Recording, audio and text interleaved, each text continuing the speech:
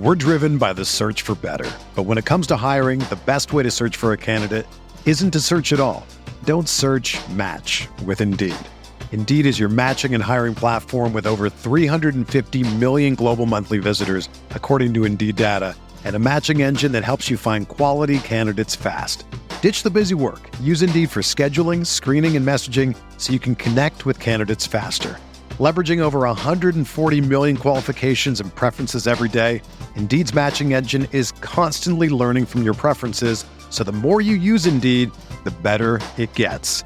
Join more than 3.5 million businesses worldwide that use Indeed to hire great talent fast. And listeners of this show will get a $75 sponsored job credit to get your jobs more visibility at Indeed.com/Blue Wire. Just go to Indeed.com/Blue Wire right now and support our show by saying that you heard about Indeed on this podcast. That's Indeed.com/Blue Wire. Terms and conditions apply. Need to hire? You need Indeed. This podcast episode is brought to you by Coors Light. These days, everything is go, go, go. It's nonstop hustle all the time. Work, friends, family, expect you to be on 24/7. Well, sometimes you just need to reach for a Coors Light because it's made to chill. Coors Light is cold lagered, cold filtered, and cold packaged. It's as crisp and refreshing as the Colorado Rockies. It is literally made to chill. Coors Light is the one I choose when I need to unwind. So when you want to hit reset, reach for the beer that's made to chill. Get Coors Light in the new look delivered straight to your door with Drizzly or Instacart. Celebrate responsibly. Coors Brewing Company, Golden, Colorado.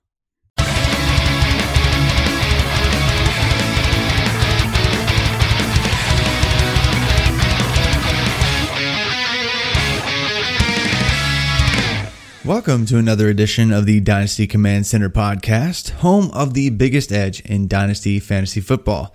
My name is Travis May, and I am the Devy coordinator at RotoViz. You can find me on Twitter at FF_TravisM. And I'm joined tonight by Curtis Patrick, the Dynasty coordinator for RotoViz. You can find him at CPatrickNFL on Twitter. And we've been talking about the NFL being back for far too long, really. I mean, we've been talking about some college football prospects, some running backs, wide receivers, just bouncing back and forth, just waiting for football to finally get here. And now it is finally back, and we've already seen some preseason action, about to see a lot more.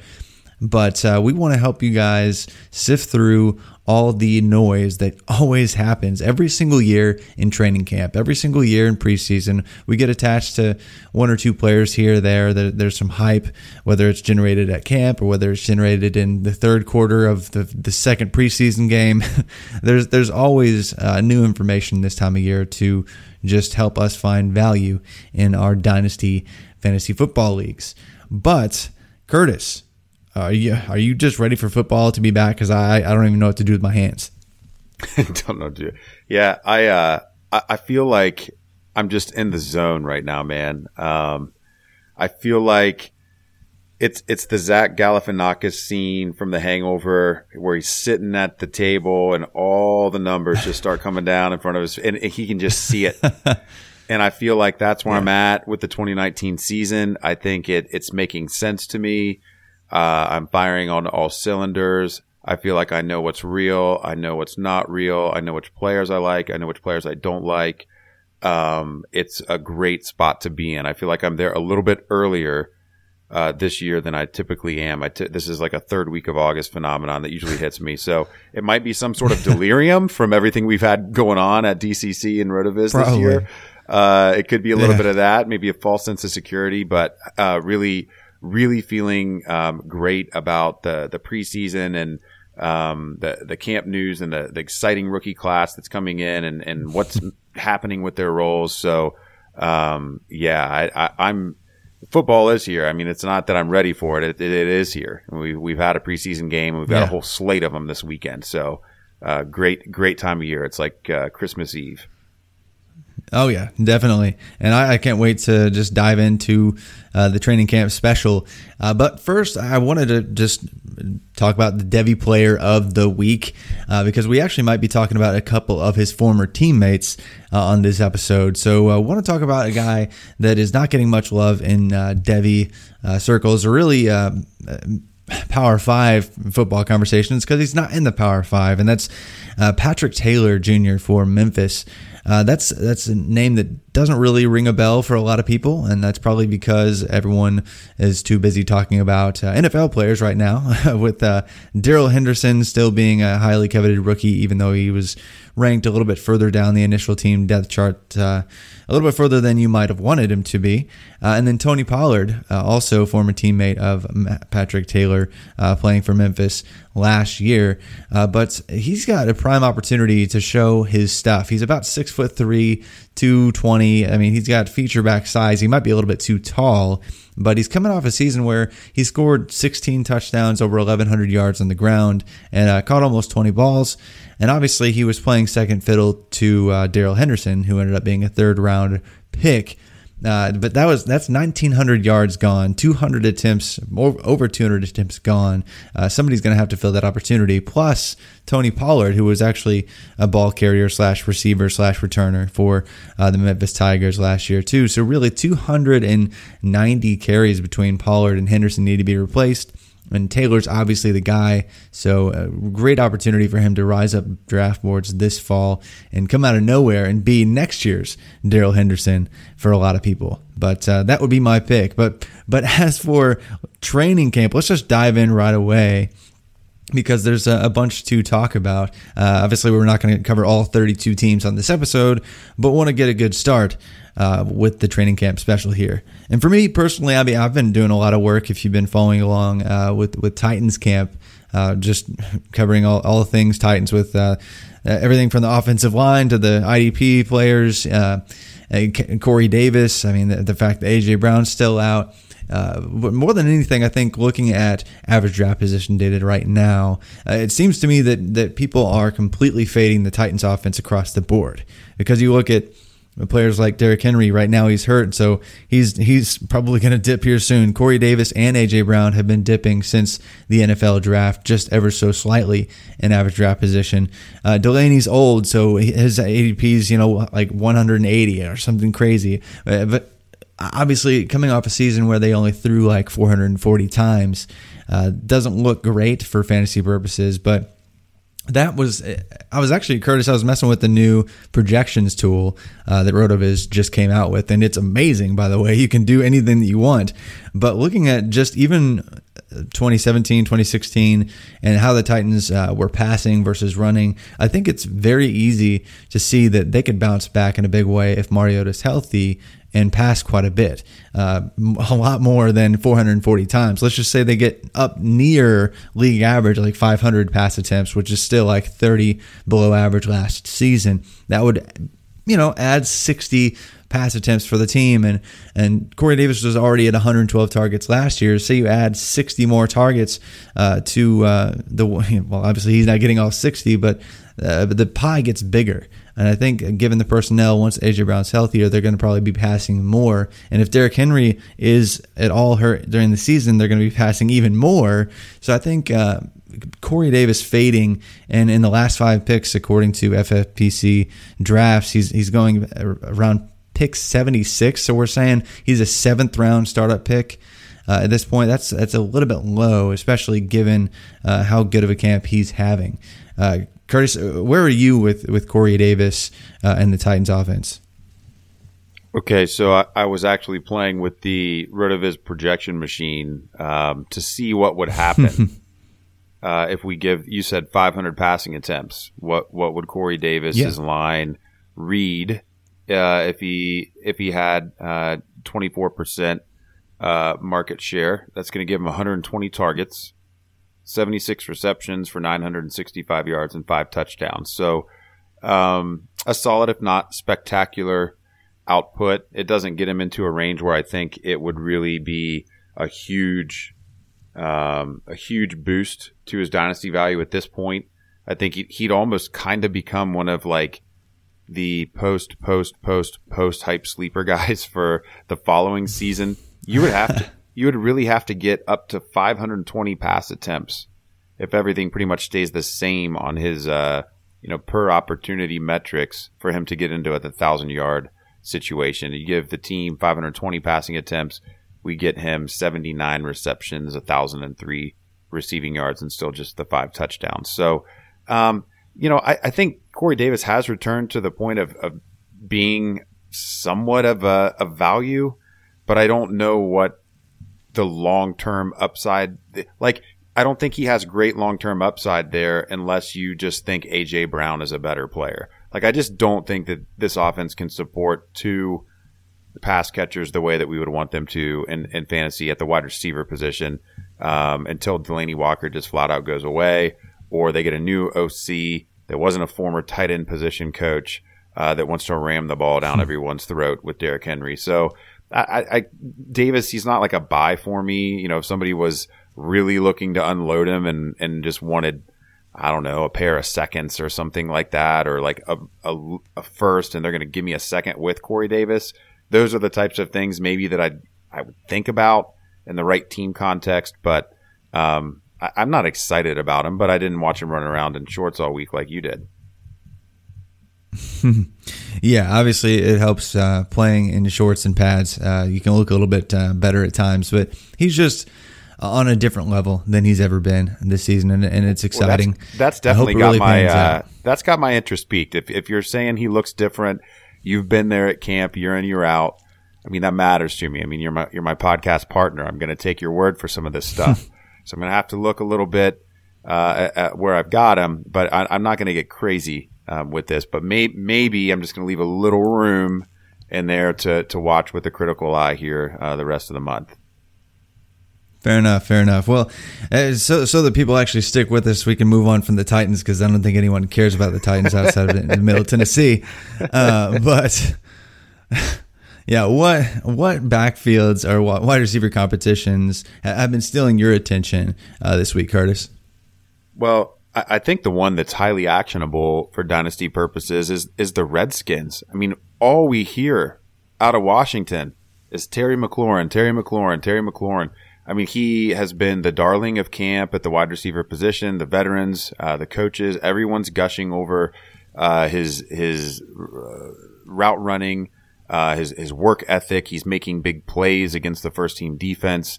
It's not just with Dwayne Haskins. I mean, I think a lot of people want to make that connection that the rookies from Columbus end up on the same NFL team, and maybe the chemistry would be something that would be a reason to target Terry McLaurin. But he's doing it with Colt McCoy and the other quarterbacks there as well.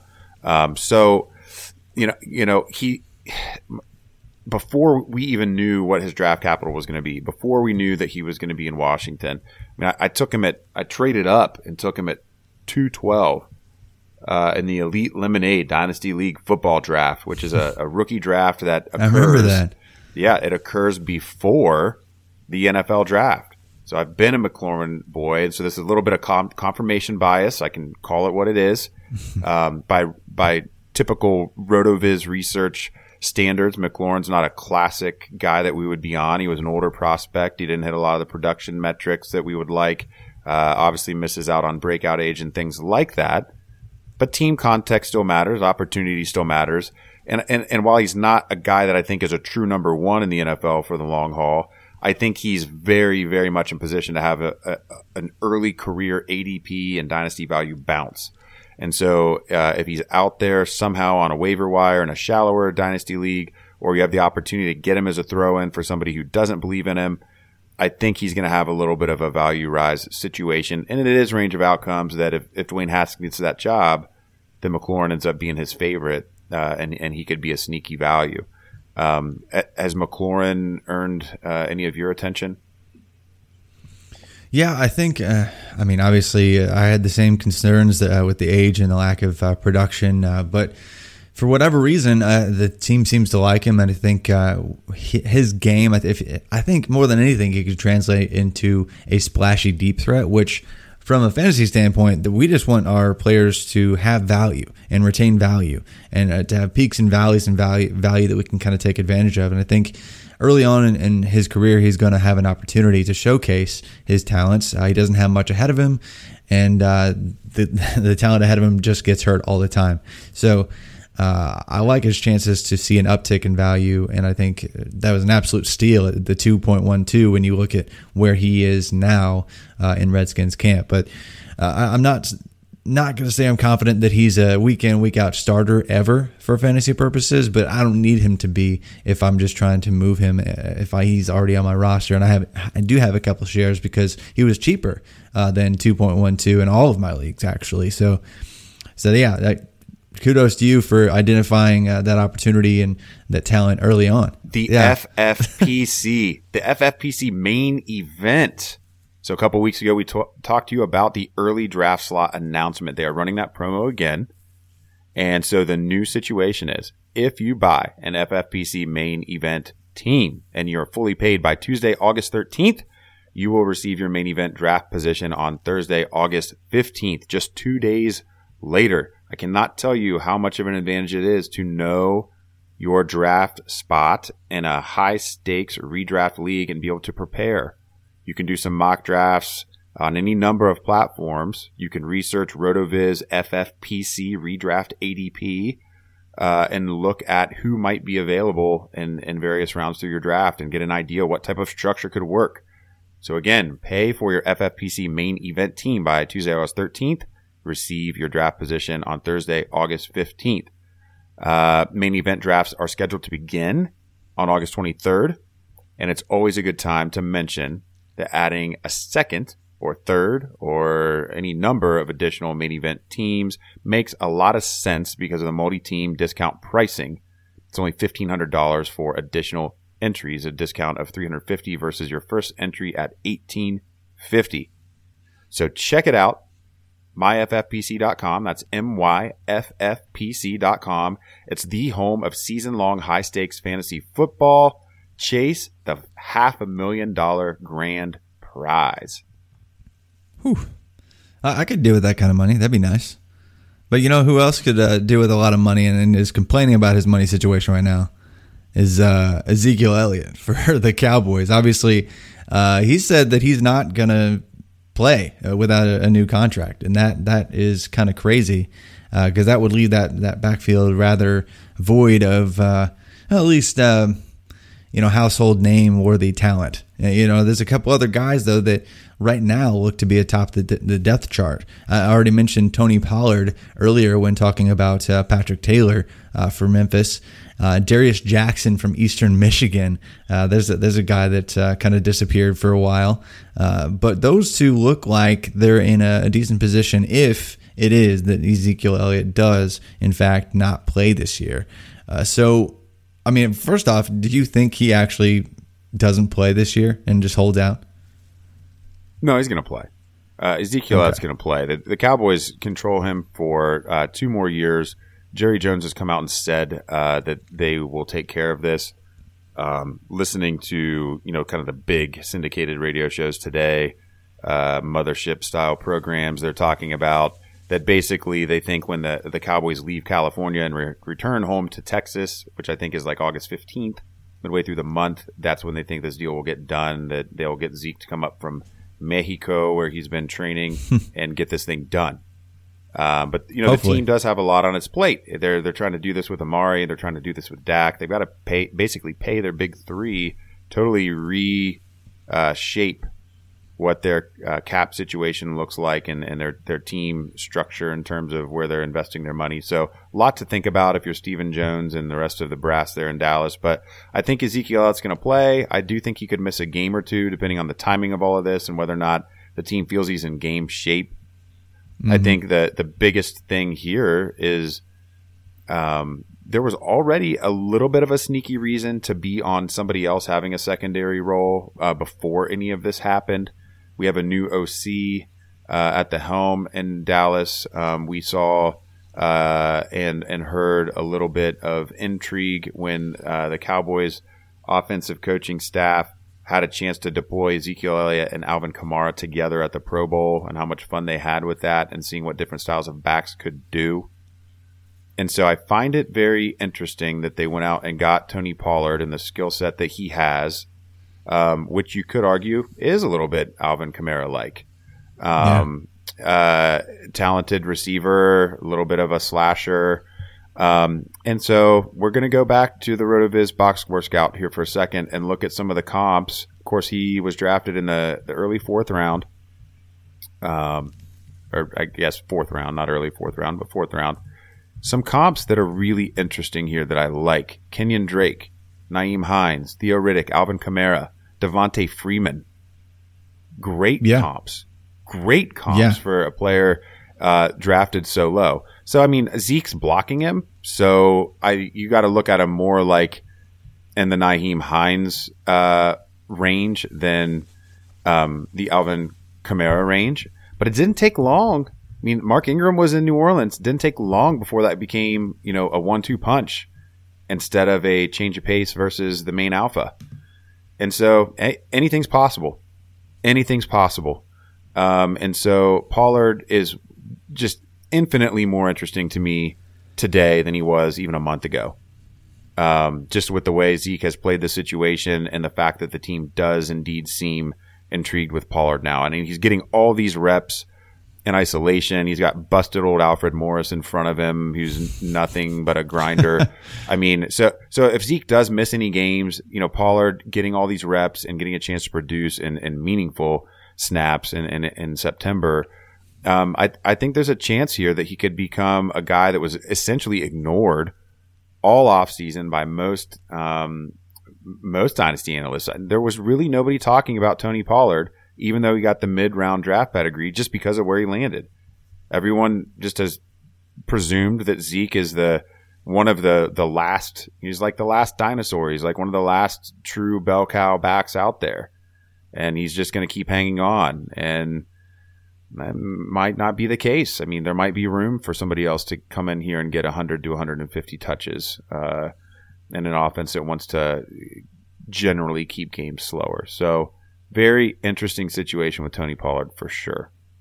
Yeah, that would be the most interesting piece for me too. I just think it was funny a couple years back when people were pumping Darius Jackson to see his name pop up again. He's been around for a bit now, but yeah, Tony Pollard is the guy to own. I think he's already kind of jumped up and should be drafted in every rookie draft if you're somehow not done with that at this point.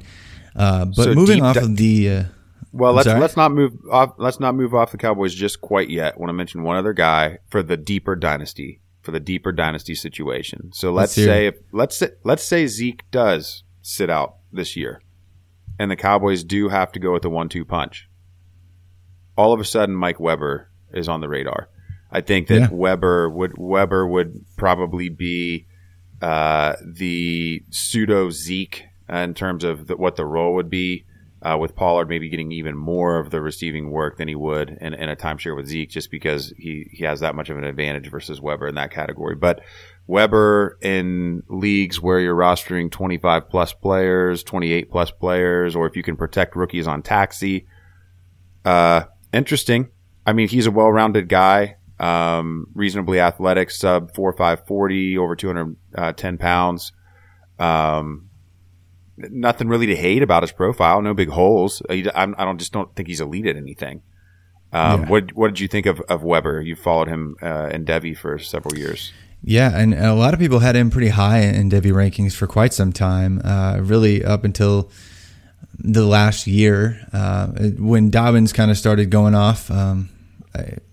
If it weren't for Dobbins, I think Weber could have been drafted higher. I think he could have had a better finish to his collegiate career, and we'd be talking about him in a different light, in a different backfield. But yeah, I think if he's given an opportunity in some kind of committee situation, he's shown that he can more than succeed in that type of role. So I think it could be that pseudo Zeke type if he's actually called upon. But I've not found myself investing in him at all, besides like post draft. Draft waiver ads, and like you said, kind of protected taxi situations, but it's a possibility. But moving on now from the Cowboys to the 49ers, the wide receiver situation there looks like it's kind of open completely. Because you guys, I mean, obviously there's Dante Pettis, there's Deebo Samuel, who's new to town, Marquise Goodwin, his roster spot's apparently in jeopardy. You got Jalen Hurd, who the team majorly reached on. And then you got Richie James, even Kendrick Bourne that slid in some with the ones here recently. So it's kind of just a mess to try to predict where these targets are going. But I wanted to kick it off with Dante Pettis because he's obviously there's been a lot of conversation about Dante Pettis and his value and whether he can mesh with Jimmy G this year. And we just don't have much of a sample to go off of. When I was digging into the Game Splits app for Dante Pettis, I actually found that, he only had really 2 games with Jimmy Garoppolo, and he had 9.3 fantasy points per game. And then 7 games without him and actually did much better with 12.13 fantasy points per game. Obviously, it's a small sample size, but are you worried at all, Curtis, when it comes to Dante Pettis, one, being a favorite target of Jimmy G, but 2, just anybody having enough targets to be fantasy viable week to week? Yeah, worried might not be the right word because I haven't really been on Dante Pettis. I didn't really rate him highly as a rookie prospect. He just hasn't ever really been a target for me, even before he landed on the 49ers. Haven't been able to get there. So I'm not in a spot where I'm panicking. I do have one share. One share of Dante Pettis. It's not one that I'm depending on. But I think it's fair to worry.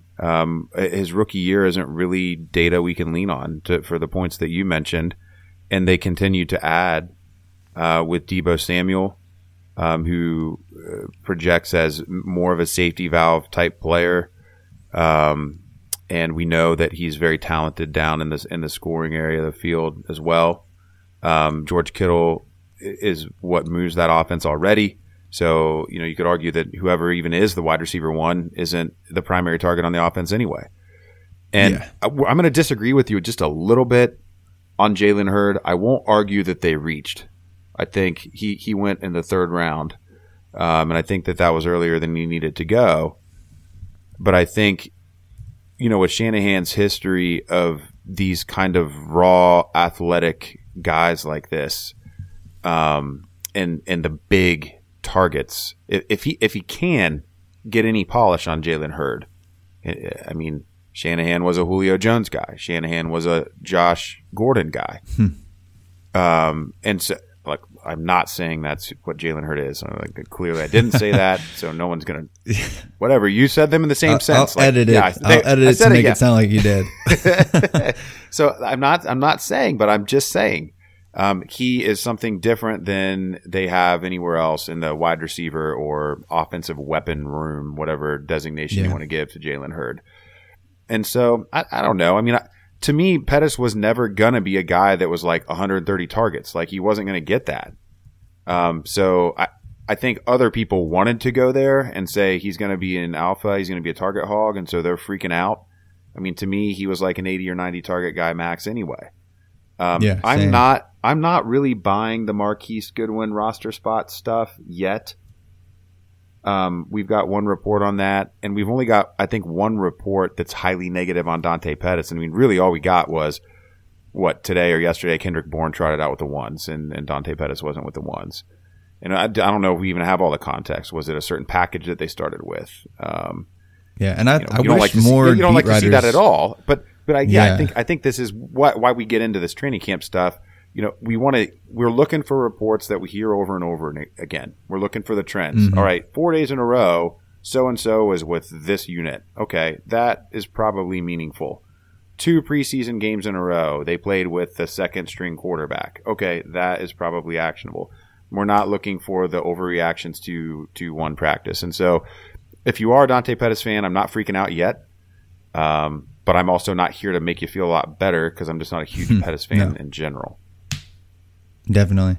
Definitely. I've never really been either. I've never thought he was a wide receiver one. And if you look at typical X options, if they wanted to slide Hurd into something like that, the dude's like a legit 6'4", almost 230 pounds. I mean, coming out of high school, he was one of the most ridiculous athletes in the nation. Top 50 recruit, went to Tennessee, obviously was going to be the next big thing at running back, and then had a falling out with the coaching staff, went to Baylor, and in his first action at the position, actually had 69 catches, and I think it was near 1,000 yards or something like that in his first action at wide receiver. So obviously that giftedness and athleticism is there.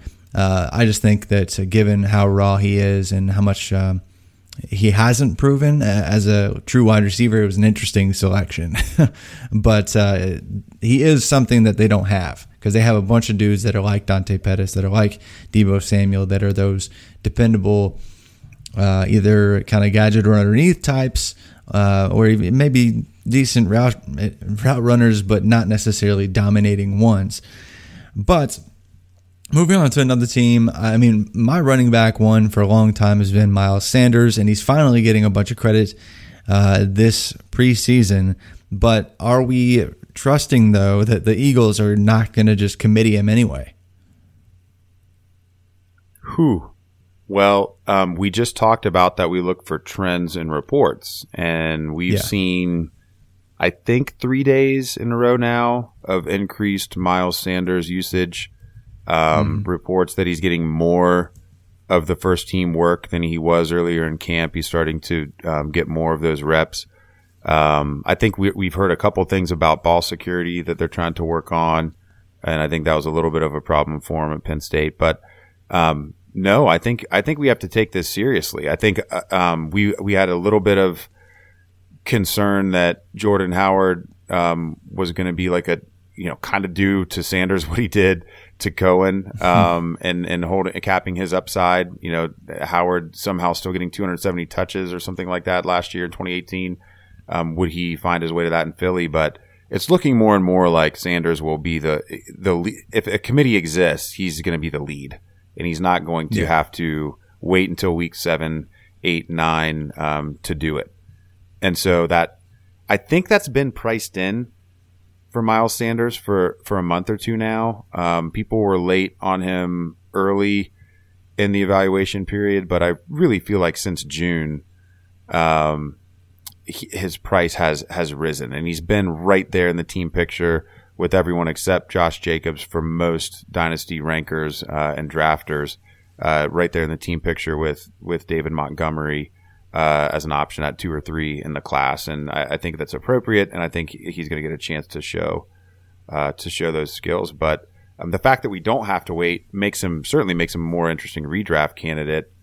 And any of these rookies that produce well in September, I mean, when it's a running back, it's just different. I mean, it could get crazy for Sanders or Montgomery in particular, because they're just sitting there a little lower than Jacobs. What could happen if he's sitting there?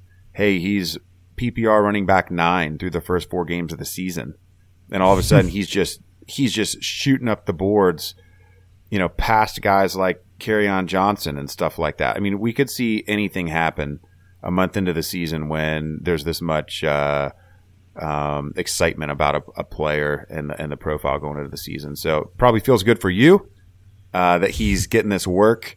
We're going to keep listening for these themes out of Philadelphia, but I think this has gotten to the point where we've got to pay attention. Absolutely. Definitely can't deny when something's consistently going on. Okay, well, before we get into just a couple more camp situations, let's talk a little bit about Yahoo Best Ball. Yahoo Fantasy has introduced their newest version of the fantasy football game. Of course, it's called Best Ball. It lets you get in the action now. With Best Ball, you draft your fantasy football team, and that's it. You don't need to do a thing after the draft. Each week, your top scoring players at each position on your roster will automatically count towards your weekly score. Forget about the time commitment. There isn't a waiver wire. There are no trades. You don't add or drop players. You don't have to make any tough start or sit decisions. Everyone can start. Everyone can sit. It's a automatically calculated lineup. Focus on the best part of fantasy football. It's the draft. Can't get enough of fantasy football. You can draft up to 50 best ball teams on the Yahoo platform this year. You can play for free or play for cash, but most importantly, get to drafting. Join a league today at sports.yahoo.com/bestball. It's in the Yahoo Fantasy app. The drafts are quick. And while you're in there, check out Yahoo Daily Fantasy. With code VIZ25, you can get $25 for free. Awesome. Another solid deal right there to take advantage of. But speaking of, back to kind of the theme of paying attention to things that are consistently happening over more than one practice, we're not really seeing, we haven't had the chance to see that with Damien Williams and the Carlos Hyde situation in Kansas City. Obviously, Damien Williams and his price has kind of skyrocketed since the end of last season. But now, I mean, obviously that Carlos Hyde is there, as well as a couple other interesting long shot guys. Even today, Carlos Hyde was getting reps with the ones, even though Damien Williams was back. And Damien Williams, of course, got some reps with the ones again once they got to the goal line situations and things like that. I think it just looks like they're easing Damien Williams back in, coming off of some kind of injury that they don't want to re-injure him before the season. When would you start to worry, or do you even care again with Damien Williams? Because I don't think you were very high on Damien Williams at all. But when would you start to worry if we continue to see Carlos Hyde with the ones? I'm only worried if Carlos Hyde's getting significant times with the ones, and Damien Williams doesn't have any injury setbacks. So, I mean, if Damien Williams is presumably healthy and he's splitting time, that's worrisome for me. I don't think this is a threat at all. I fully agree with you that he's just being eased back in. I think Pat Thorman and I had an exchange on Twitter this morning as these reports were coming out, and I said something to that effect. And by the end of the day, he was already getting the goal line sub-package work, and Hyde was getting subbed out. So I think it was really, truly a comfort level thing. He'd missed, upwards of a week of practice or something like that. When you look for the consistent reports, I mean, dating all the way back to the team making decisions on who they were going to sign even, and bring back. This team cut Kareem Hunt. They cut Kareem Hunt. They did not bring back Spencer Ware, who had been there for several years. It was Damien Williams who stuck around. So even just by the way that they've managed their roster, that tells us something. And then they've come out and said, they didn't say we would like for Damien Williams to be the starter. They didn't say Damien played well last year. They said Damien Williams is the starter and we expect him to do well. That's verbatim from Eric Bieniemy. So I'm in on Damien Williams for a redraft and have been back in May, even though I was already saying that didn't really like Damien Williams with a 4th round dynasty startup price, because he's just not the type of back that we would expect to have staying power. Even if we like everything about Andy Reid and him being, kind of this Midas when it comes to fantasy football production for his running backs, he's an efficiency god basically in that offense. Damien Williams, it took years for him to do anything, and even what he did last year is a very limited sample size. And there have been consistent reports that the team's impressed with Darwin Thompson, and Carlos Hyde reportedly looked solid, if not spectacular, spelling Damien Williams. One of our new analysts at RotoViz, FF Ball Blast, Kate Magdziuk, wrote a redraft article on Damien Williams, and basically saying, the Chiefs offense is just going to be good for all players. So, okay, sure, Damien Williams looked good last year, but pretty much anyone would. And I think that's a fair point. It's like a commonsensical point. You got Patrick Mahomes, you got Travis Kelce, you got Tyreek Hill, you got Andy Reid. You could probably put most people back there and they'd look okay. So I think that's fair, and I think that principle, you can just apply that to the dynasty situation here. At the time that I wrote that article, Damien Williams had an ADP of 47.5, So he's at the end of the 4th round, and he was my fade target of the fourth round. The way that article worked is I went through the first 8 rounds of startup drafts and said, here's my most avoidable player in each round. And he was there at 47.5. So even at the end of the round, I didn't like him. And now his ADP on FFPC has risen to 37. So he's up like almost a round since May. So he's even more of a fade in dynasty startups for me now, that we've seen some other people at least look decent spelling him this season. But I'm still very much in on him for redraft purposes. And I think he's certainly in the team picture at the end of round 2 for redraft. Just don't want to be investing that type of early capital in a dynasty startup. No, definitely not. But it sounds like we're pretty much on the same page with Damian Williams. Yes, he probably is going to succeed if he's given the opportunity, and it sounds like he's going to be given the opportunity, but I'm not sure how long it lasts with the player given his profile. But moving on to a couple more situations here that look fun or at least somewhat confusing, maybe both. Cardinals wide receivers right now, obviously Larry Fitzgerald, this is probably his last hurrah. Christian Kirk looks to probably step up in year 2. And beyond that, there's mixed reviews coming out of camp. I mean, Andy Isabella had some kind of knee issue. Keyshawn Johnson's getting some buzz, having some early team reps. Hakeem Butler had a couple nice, I think he had like one cool one-headed catch or whatever in camp, but he's apparently had some drop issues still. Obviously, we talked about this offense before. This could be a fun offense that supports 2 receiving targets, maybe 3 if they have enough volume. So outside of Fitzgerald and Christian Kirk, is it still Isabella for you when you're targeting any kind of player, or is there another value you're thinking about there? No, it's still very much Isabella. I think that the injury has not allowed us to see what he can do. It's unfortunate that we haven't seen that. But at the end of the day, the team effectively traded Josh Rosen for Andy Isabella. I mean, that's basically what happened on the day of the NFL draft. They traded the guy who was thought to be the savior of their franchise, or the next the next face of the franchise, for Andy Isabella. I mean, he's going to get every chance to fail for his first 2 years, basically. He is a perfect fit for what Cliff Kingsbury wants to do. He runs the types of routes that need to be run in this system. Him and Christian Kirk will be a problem on across the field routes. So we may have to be more patient because he's missed the time, but he's going to be okay. I think we do have to pay more attention to Keyshawn Johnson, especially for 2020 when Larry Fitzgerald's gone.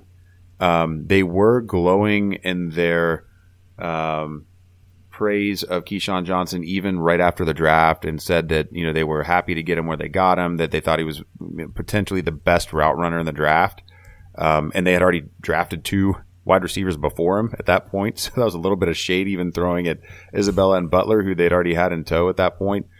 So I think if they're going to be a really high volume passing offense, they could support 3 pass catchers.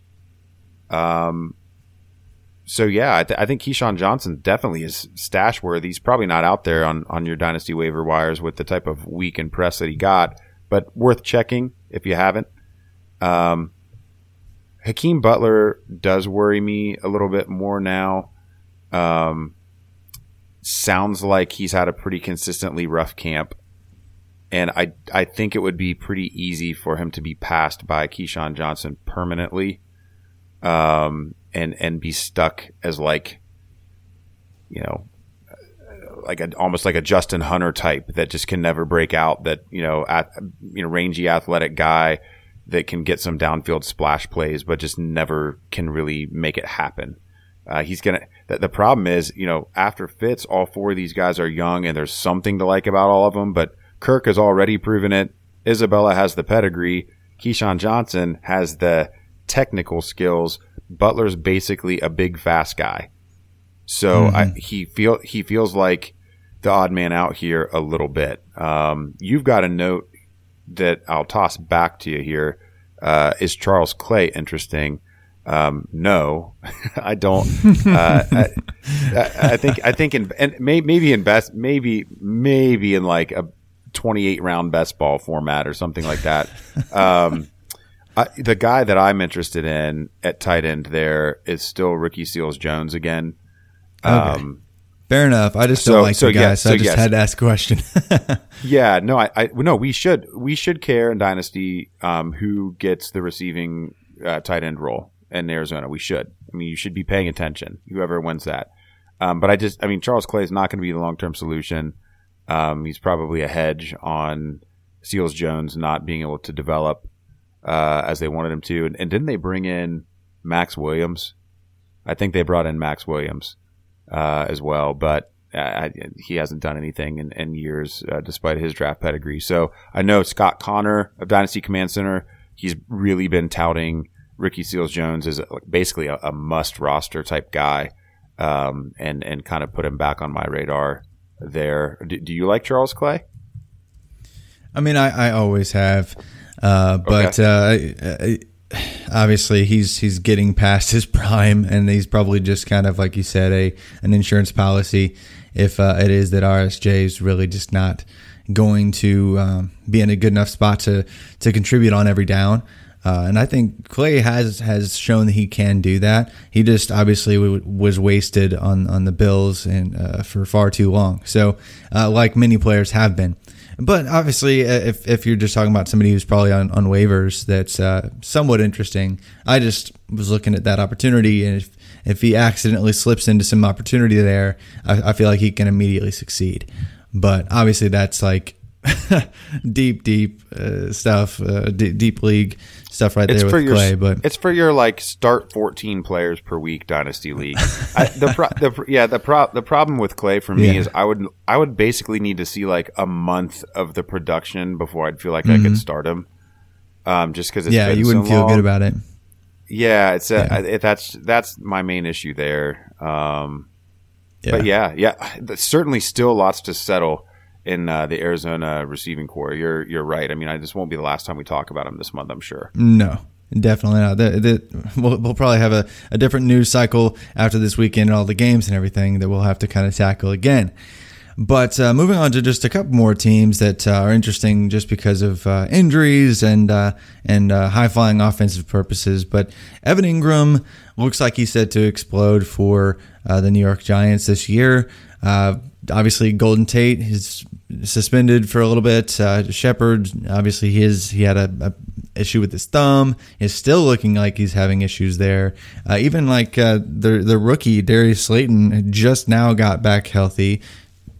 He was a 5th-round pick, but he kind of has a unique skill set that no one else on the team really has, being that vertical deep threat. There's a lot still going on and a lot of targets to be had. Obviously, OBJ left 124 targets last year, and really other players outside of those guys presented about another 60 targets. So we're looking over 160, 70, over 180 available targets to kind of split between Shepard, Ingram, and Tate, and whoever else they kind of fill in the blanks with early on in the season. Are you targeting any one of those players specifically? Obviously, Evan Ingram brings the most expensive price tag, but is Shepard a value or Tate? Just because I don't know really where I stand exactly across the board. I actually have 4 shares of Darius Slayton just because he was dirt cheap. But who's your favorite to buy right now? Well, the application changes it all. So I think we were talking before the show about Evan Ingram, particularly on FFPC, where it's tight end premium, probably is deserving of a little bit of a rise. He's still in the 4th round. Man, it's hard to not see him. Like how does he not get 8 targets a game? Yeah. Like it's just I don't know how that wouldn't happen. Yeah, it's just like it's hard to see him not smashing, especially the first month of the season when Tate's suspended. They're just going to be really challenged for weapons, especially if Shepard's not fully healed. So Ingram, if you can find a little bit of a discount on him, this could be the last time you get a chance to buy him. Yeah, once dynasty tight ends fully break out, you really can't buy them. It like becomes cost prohibitive, and you just try to find the next one. So might have a slight window that hasn't slammed shut yet there on him. I think he is a target. Golden Tate, if he's a throw-in in an offer that comes your way, great. Especially if you're a contender, he's going to be devalued because he's not giving you anything in September. And I think the way the New York Giants offense is going to run, at least until Daniel Jones takes over, is basically going to be Eli Manning dinking and dunking to all these guys who rack up the yak. And Golden Tate fits that mold even more so than Sterling Shepard. Golden Tate's like an all-time great yak wide receiver. And so I think for people that can be patient or can get by that first month without him, he could come and really be a boost in your flex spot. You don't want to go out and make an offer specifically for him because then you've shown your hand and you're going to pay above fair market for him. But if you can get him added into a deal, great. Sterling Shepard, I would value him similarly to Tate, but just with slightly lower single season upside at this point, because I do think like by playing style and by his function in the offense, he's just not going to be a wide receiver one. Like he belongs as like an average level wide receiver 2. That's where he really needs to be. And I did draft a share of him. I want to say I got like an 11th round share of him in a startup this offseason that I feel pretty good about, like as a wide receiver 5, I think, on that team. So I'm pretty happy about that. That's about how I'd value him. I don't have any Darius Slayton. You were talking about him way even back last winter, and so he's just not a guy I ended up with because there was, I think he was even outside our top 50, but certainly somebody that we had at least talked about. But I don't have any of them and don't really have a take. I think when Tate and Shepard are healthy, they're clearly in front of Slayton. Ingram is going to be a top target on the team, and Barkley is probably the favorite to lead the team in targets. So for Slayton, for me, would be wide receiver 5 on what's a bad offense. Yeah, and that's fine. He was basically free, just intriguing given he fits a role there that they don't have. But yeah, I'd say Ingram. I definitely agree that he's about priced out, but you might as well fish around, especially if you're in some kind of premium situation and his value is not maxed there just yet. But going to close out with just one more team that has an intriguing tight end in the Buccaneers. Chris Godwin and obviously O.J. Howard have been the focal point of a lot of discussion, really just a bunch of hype for both players. But obviously they still have Mike Evans. He's probably going to garner a few targets this year as the lead option. I saw some really bad takes a while back with Chris Godwin potentially overtaking Evans somehow. I won't even pull those names out because that's just not worth it. But Chris Godwin and O.J. Howard, though, actually performed in the past couple of seasons worse with Winston than without him from a fantasy output perspective. Both of them seeing about 3.5 more fantasy points per game without Winston at the helm. So are you at all concerned that people are probably pricing them out a little bit too early? Well, first, what you're kind of doing there is giving an unknowing hat tip to the GOAT, Ryan Fitzpatrick. What we're saying is that Ryan Fitzpatrick helped Chris Godwin and O.J. Howard to some of their best games, especially last year. And so, we can't ignore that. But Can I just say, I had somebody ask me who the best Titans quarterback was in history, and my initial response was Ryan Fitzpatrick. for the Buccaneers. Yeah. So you don't like cream. Yeah, you don't like creamsicle Steve Young or Vinny Testaverde. We're gonna go with early 2018 Ryan Fitzpatrick. I like it. Yeah, that's obviously a joke, but Brad Johnson. Okay, so we talk about. Let's go back to themes. Since Bruce Arians arrived, they've basically been gushing about Chris Godwin. They haven't shut up about Chris Godwin. I would be shocked if his role didn't grow. Now, whether or not he's gonna, I don't think he's going to overtake Mike Evans. I don't think that that's going to happen. Mike Evans is truly on the elite level, and is probably something more of a downfield weapon, even than we'll see from Godwin. It sounds like Godwin maybe will be more of a move receiver, and play a little bit of a different role, and therefore not be taking some of those high value downfield targets from Mike Evans. But OJ Howard's tougher for me. So I will say this. I think Godwin's press is probably warranted. I'm not paying what he's currently going for. That ship has sailed, and I didn't end up buying any when he was on his way up. OJ Howard's more problematic because how much volume is there going to be? And if Godwin and Evans are really going to like both be top 24 receivers, which is what a lot of people would have you believe, that maybe they're going to have a wide receiver 1 and a wide receiver 2 on the same team. If you think OJ Howard is going to be a top 5 tight end, then you should be sprinting to buy every share of Jameis Winston that you can, because these guys can't all smash without Winston rebounding. Ryan McDowell had a really interesting tweet today that basically showed, I think every year since Winston became a starter, he's had a worse fantasy finish. And he was pressed by a couple followers on, what did he think would happen this year? And he did say that he thought Jameis Winston would bounce back. And I think it would be unlikely that Jameis Winston wouldn't improve to some degree versus his performance, especially over the last 2 years. Bruce Arians has pretty much had productive quarterback play wherever he's gone. And Byron Leftwich has really gotten a lot out of his quarterbacks and has looked to be a very competent offensive coordinator, play caller when given the chance in small sample sizes. So I guess I'm like hesitantly bullish on the Buccaneers offense. But I can't pay the OJ Howard price. Like, I feel like he's going to be like the Deshaun Jackson of tight ends. Like, if you don't get the big touchdown, like he is going to score 8 PPR. So he's going too high for what he actually is.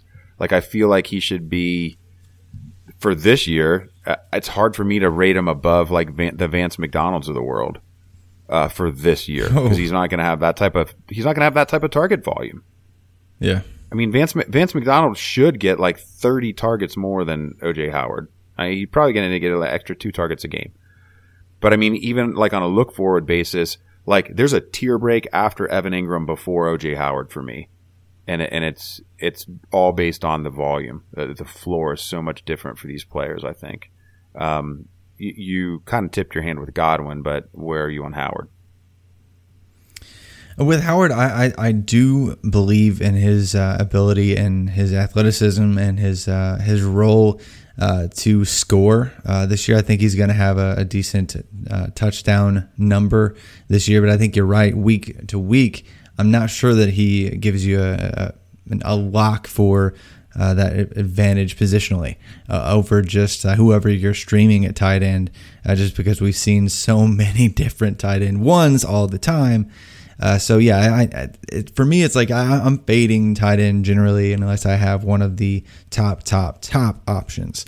So I'm not really on paying the price with Howard, and I'm not really on paying the Godwin price either, because it's just a little bit above where I think he's going to settle target-wise this year and next, and really ever.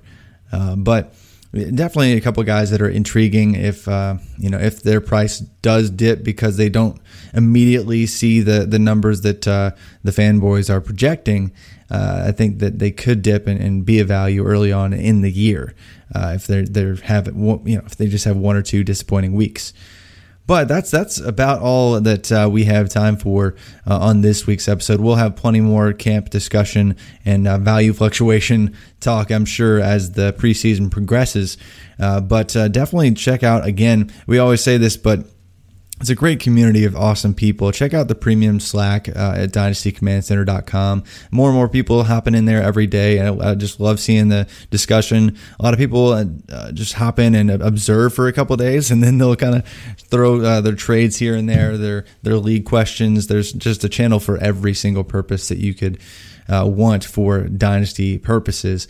But thanks again for joining us for another Dynasty Command Center podcast. Again, you can find Curtis on Twitter at cpatricknfl. I'm Travis May at ff_TravisM. And hope to just reach out and get to know all you guys on the premium Slack here soon, or just finding us on Twitter in the near future. But until next time, keep living that Dynasty life.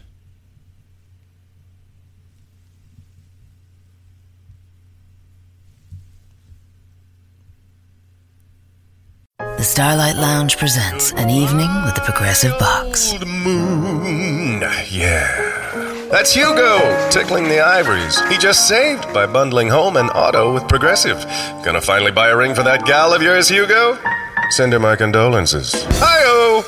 This next one's for you two. There's a burglar in my heart. Thank you. Progressive Casualty Insurance Company and Affiliates. Discounts not available in all states or situations.